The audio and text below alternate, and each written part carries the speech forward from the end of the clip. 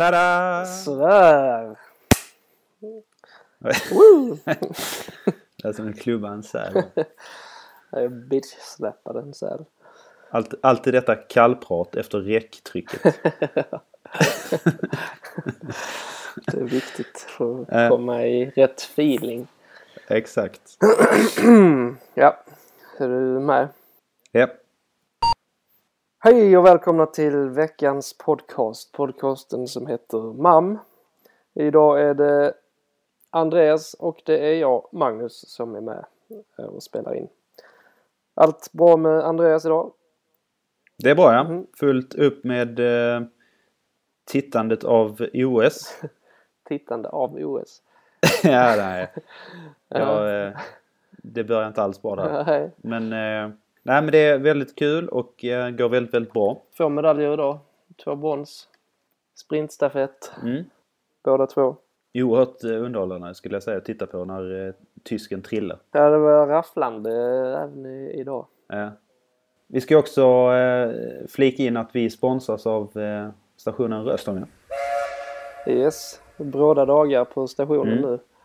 Öppna på fredag. Härligt. Är det 100% Röstånga som vi kallar det. En gammal fest som återupplivas i år.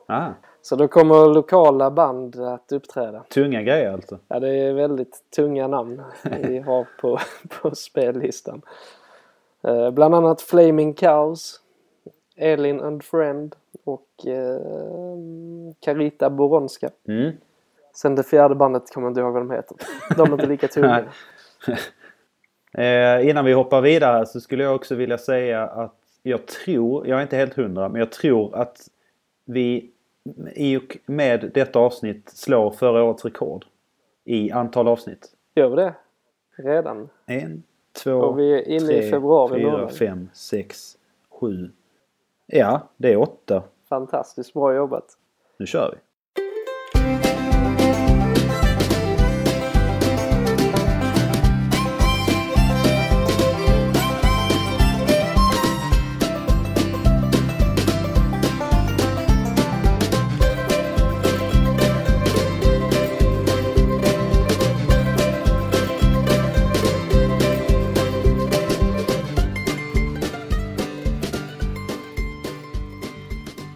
Jag tänker att vi kan inleda med en liten OS-pryl här nu när allt är i rullning i Sochi. Om det här med att deltagarna hade sex med varandra inne i OS-byn. Ja, just det. Tydligen cirkulerar en app i OS-byn i Sochi då. Ja. Som heter så mycket som... Knulla i OS-byn. Eller... Knulla i Sochi. Tinder tror jag den heter. Det är någon form av dating-app. Okay. Som gör det lättare att connecta liksom. Jag tycker det är alltid kul med den här storyn, eller den här historierna som tar en bakom visselpipa. Men hur mycket är det bekräftat på något sätt? Nej, det kan ju mycket väl vara en klassisk skröna, men... Ja, för det känns som att många av OS-deltagarna är ju så fokuserade så att de får inte ligga så mycket i vanliga fall heller.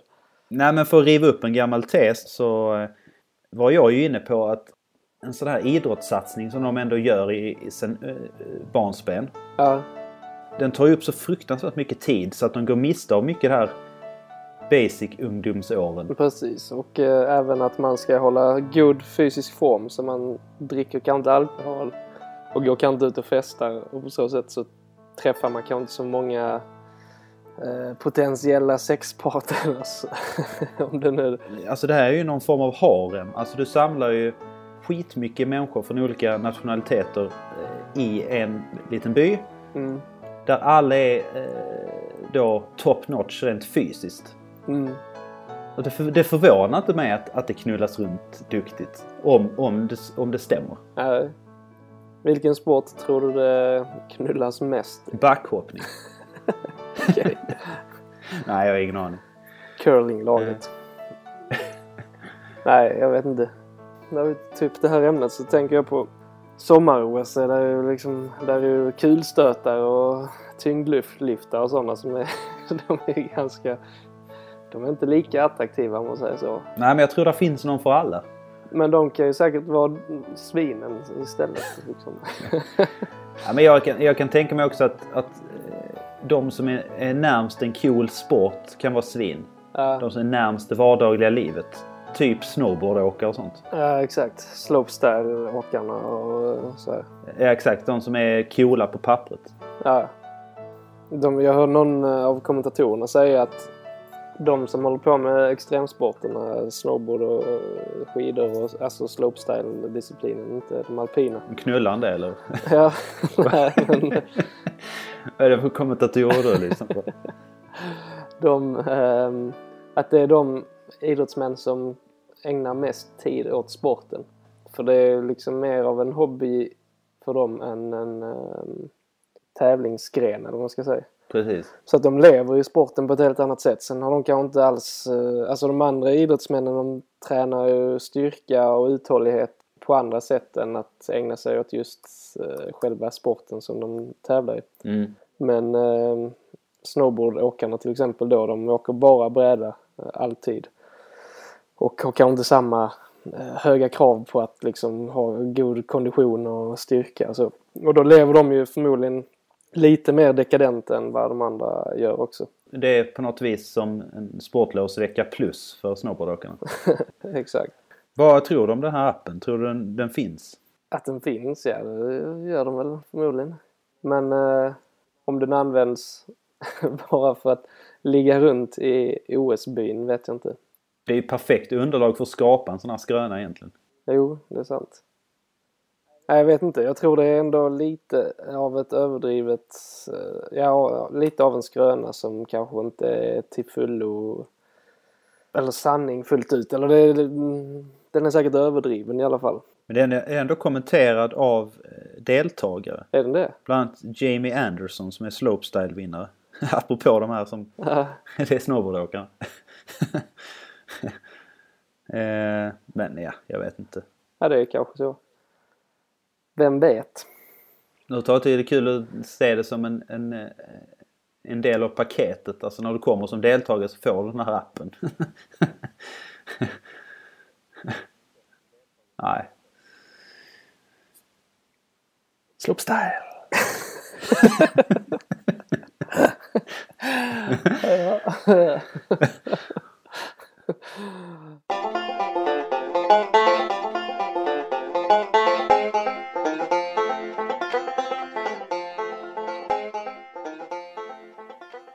På tal om att ligga runt och ha sex så tänkte jag att vi skulle gå in på namngivningen av en park i Lund som har varit utan namn ganska länge. Jag vet inte exakt var den ligger i Lund, men det är en park i alla fall som nu ska få namnet Lovelace Park.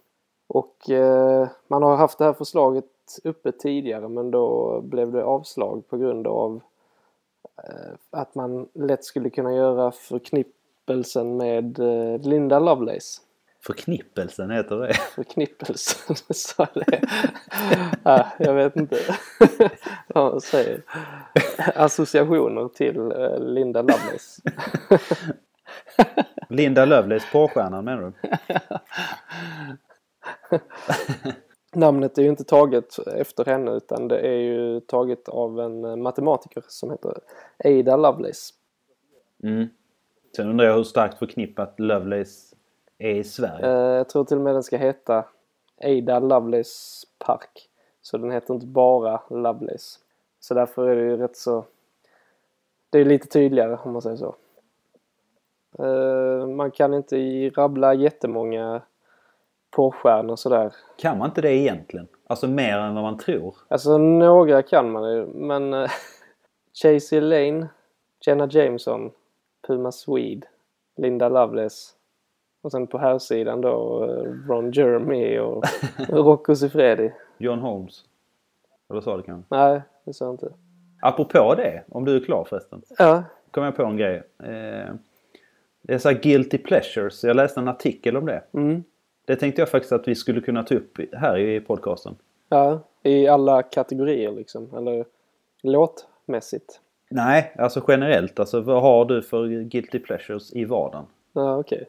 Och det definieras då av någonting du gillar att göra men du skäms lite över.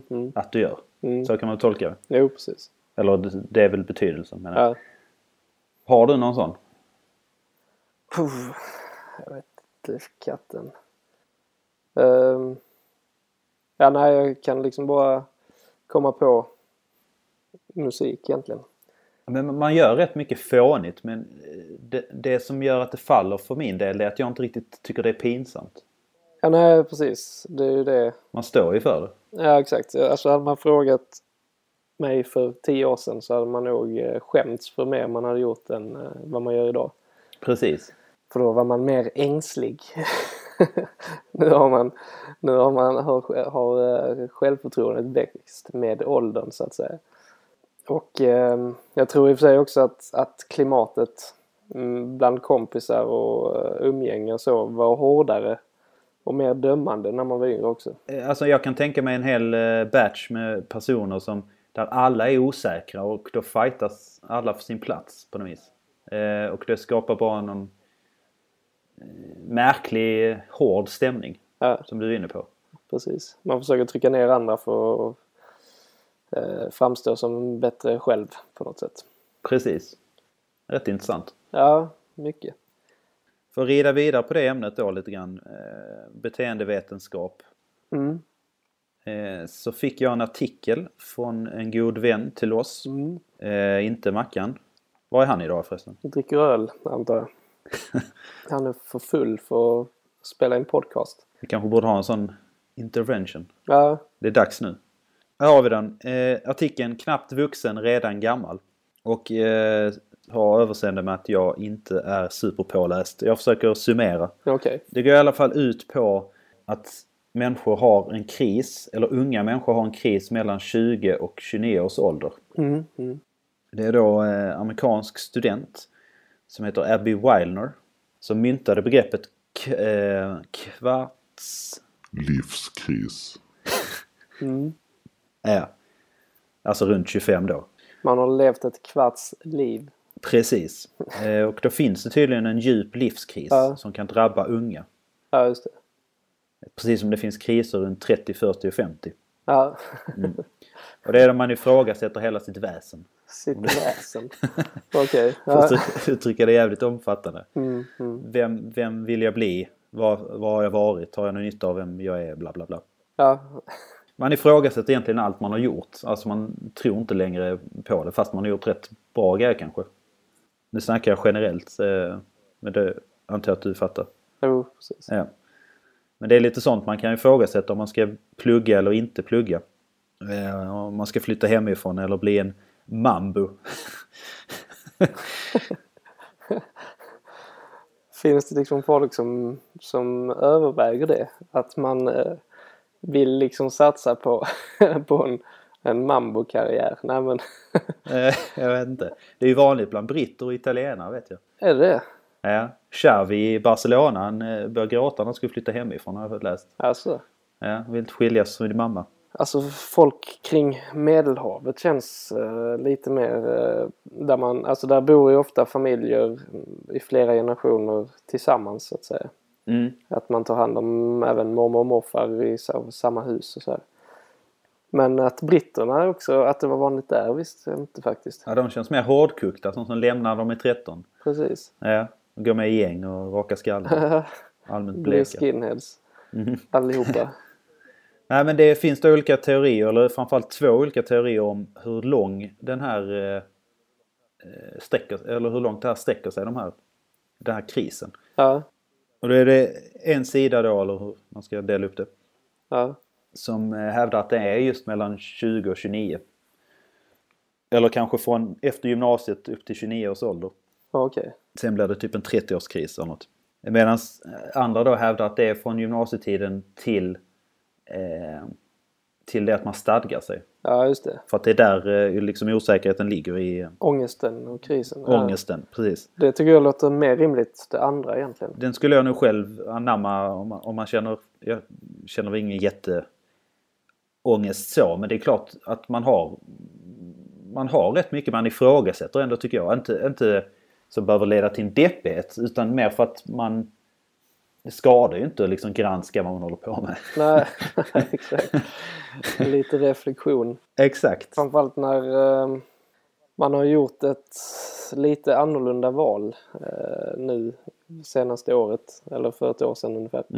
Och att man har flyttat tillbaks till sin hemort, sin lilla hålla, och ägna sig åt någonting som man inte alls har utbildat sig inom. Ku Klux Klan. Exakt. Nej. Det behöver vi inte ta upp här. Men nu har vi kört en säsong där, och det är först nu när man har varit ledig så har man haft lite, man känner igen lite av den här krisen som du beskriver, när man har haft mycket tid och inte vardagen flyter på som den brukar riktigt. Man har haft semester och man har inte det är ingen annan som har semester så här år, så att man har liksom mycket gått hemma själv och pulat med olika saker och funderat. Och där kommer ju mycket av de här frågorna upp. Varför, eller om man verkligen har gjort rätt val egentligen.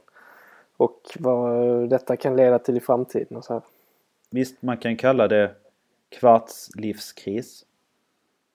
Men du skulle lika bra kunna behålla liksom 10-årsintervallen. Ja. Vi kallar 20-årskris, 30-årskris. Alltså... Fast för min del så har den krisen, och lite som du beskriver den kanske inte stämmer klockrent, men den slås nog lite ihop med min 30-årskris. Snarare än att jag känner inte att jag har haft den typen av kriser. Alltså inte innan man valde studieväg och så här. Då flöt liksom bara livet på och man gjorde precis vad man ville och bodde i Norge ett tag och gjorde lumpen och var ute och reste och höll på. Men hur upplever du att du har någon 30-årskris nu eller? Ja, jag vet inte.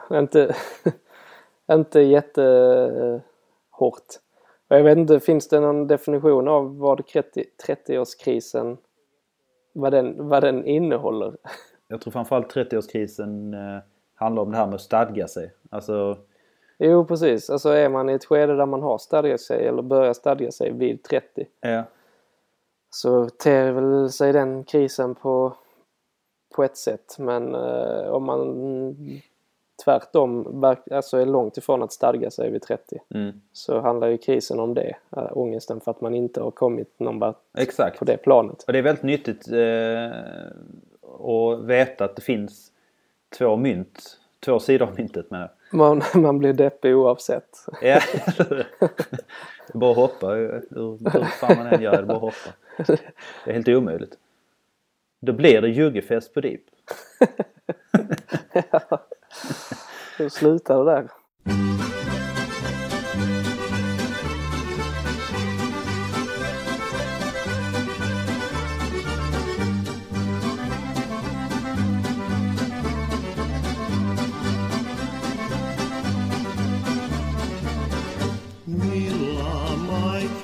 Šaljme na vodu, jer me moj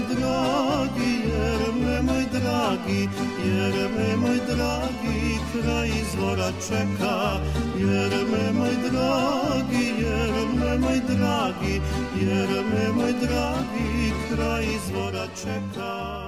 Vi har ju båda läst den här artikeln om Stephen Hawkins teori om jordens undergång. Och det handlar ju då framförallt om två företeelser som fört människan dit hon kommit idag. Får läsa innantill. Ja. Aggression och intelligens. Ja.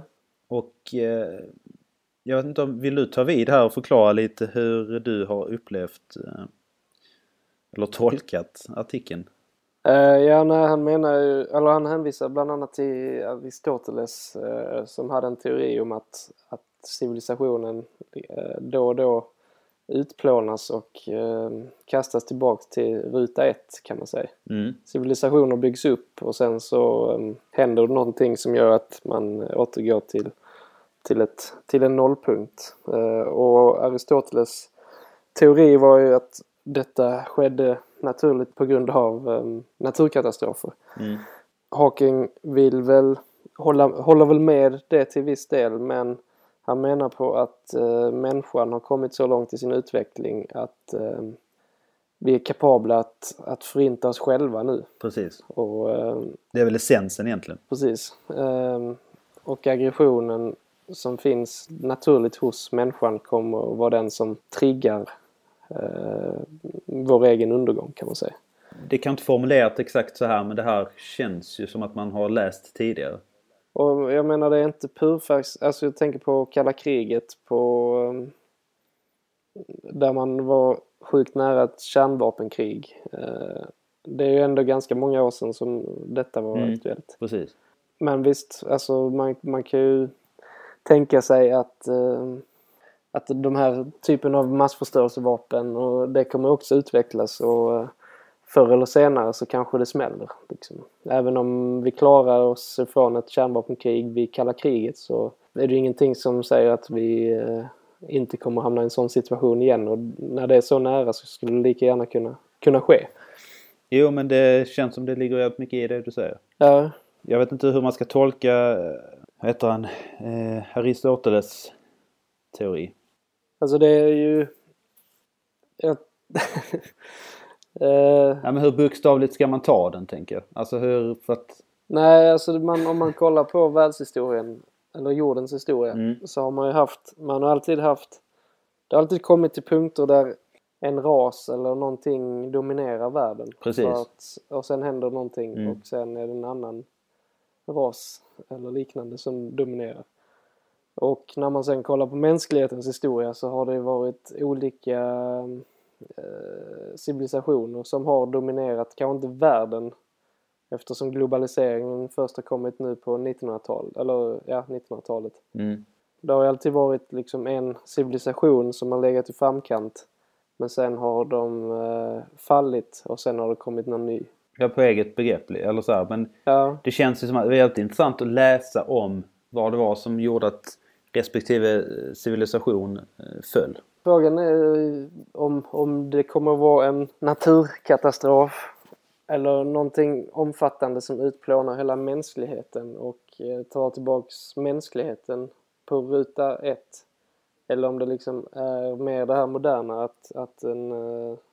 att civilisationen, alltså den västerländska civilisationen till exempel, skulle falla och att till exempel Asien eller Afrika eller någon helt plötsligt blir de framträdande, att vi hamnar i u-landssituationen.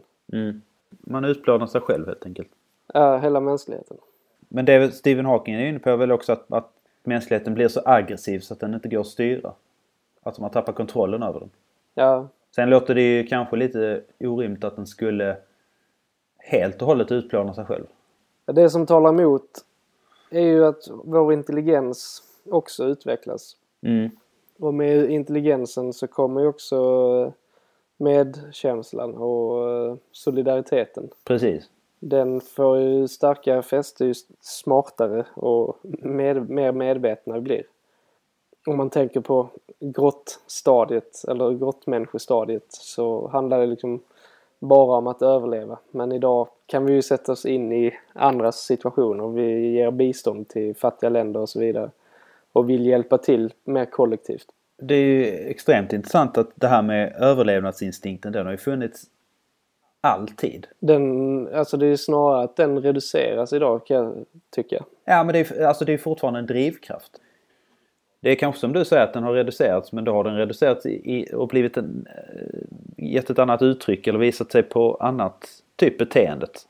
Visst, det finns karriärmänniskor som kanske går i princip över lik för att komma dit man själv vill. Men på det stora hela så tror jag ändå att människan har blivit mer solidarisk. Eftersom man har möjlighet att få det bra även om man inte ger allt, så att säga. Man behöver inte trycka ner andra för att få det bra själv. Ja, men generellt tror jag det kan ligga en mer positiv anda. Att man... Visst, man kan vara... Människan kan fortfarande vara rädd för att misslyckas, men jag tror inte heller att man har nu lite mer det här tänket att stängs en dörr så öppnas en annan liksom. man står inte riktigt och faller med misslyckande på samma sätt, tror jag. Även om det också kan vara högst individuellt. Om man tänker grottmänniskans aggression, den berodde ju på att man där kämpar man ju verkligen för sitt liv. Och idag handlar inte de här, alltså karriärsvalen handlar inte, man kommer inte dö bara för att man inte gör ett visst karriärsval, så att säga. Exakt. Vi bedömer varje situation att här behöver jag liksom inte, jag behöver inte döda den här killen för att... Ja, sjuk värld det hade varit om man hade haft den extrema överlevnadsinstinkten kvar, men samhället hade ändå sett ut som det gör idag. Ja, men faktiskt. Fan vad mycket frågor man hade haft. Skulle vi stå bredvid en neandertalare i krogkön, så hade han ju förmodligen dödat oss för att komma in. Tyckte vi var några jävla mesar, fjollor. Kanske. Det hade varit ett nöje. På tal om jordens undergång och olika katastrofer så här, så hade vi den här oljekatastrofen i Mexikanska golfen, där BP:s oljeplattform sprang läck, eller den exploderade och brann upp.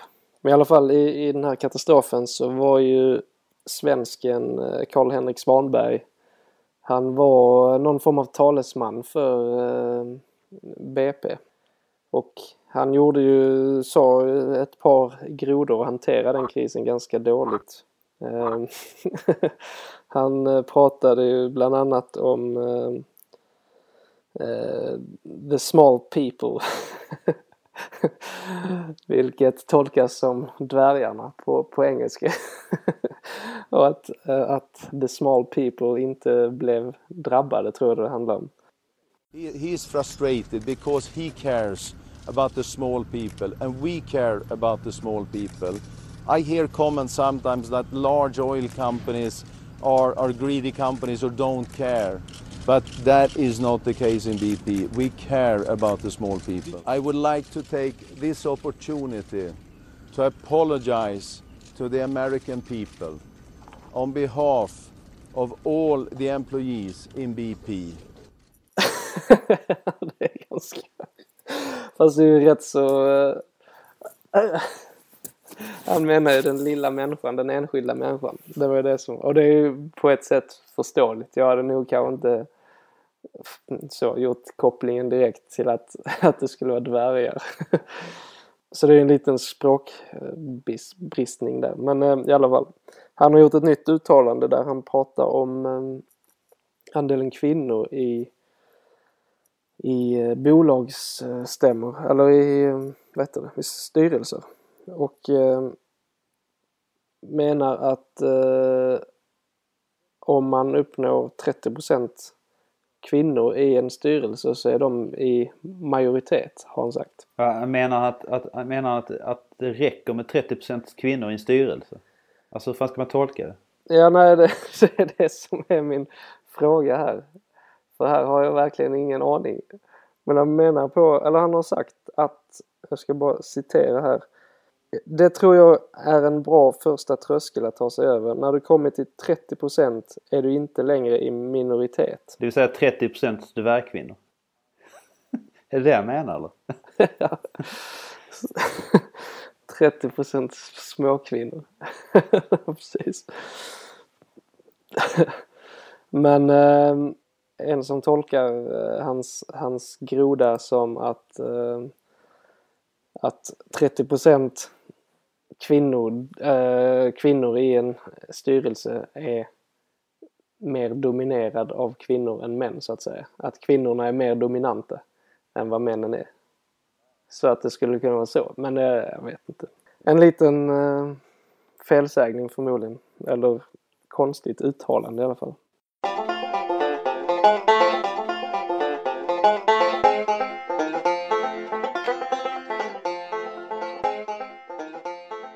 Då så säger vi tack och hej för den här gången.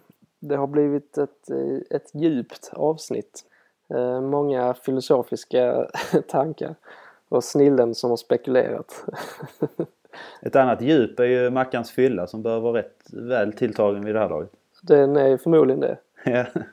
Vi får höra nästa vecka om Mackan har dödat någon i kön till ölen. Ska man kasta in någonting lite mer lättsamt? Har vi det? Det har varit ganska lite av det. Någon musikkoppling.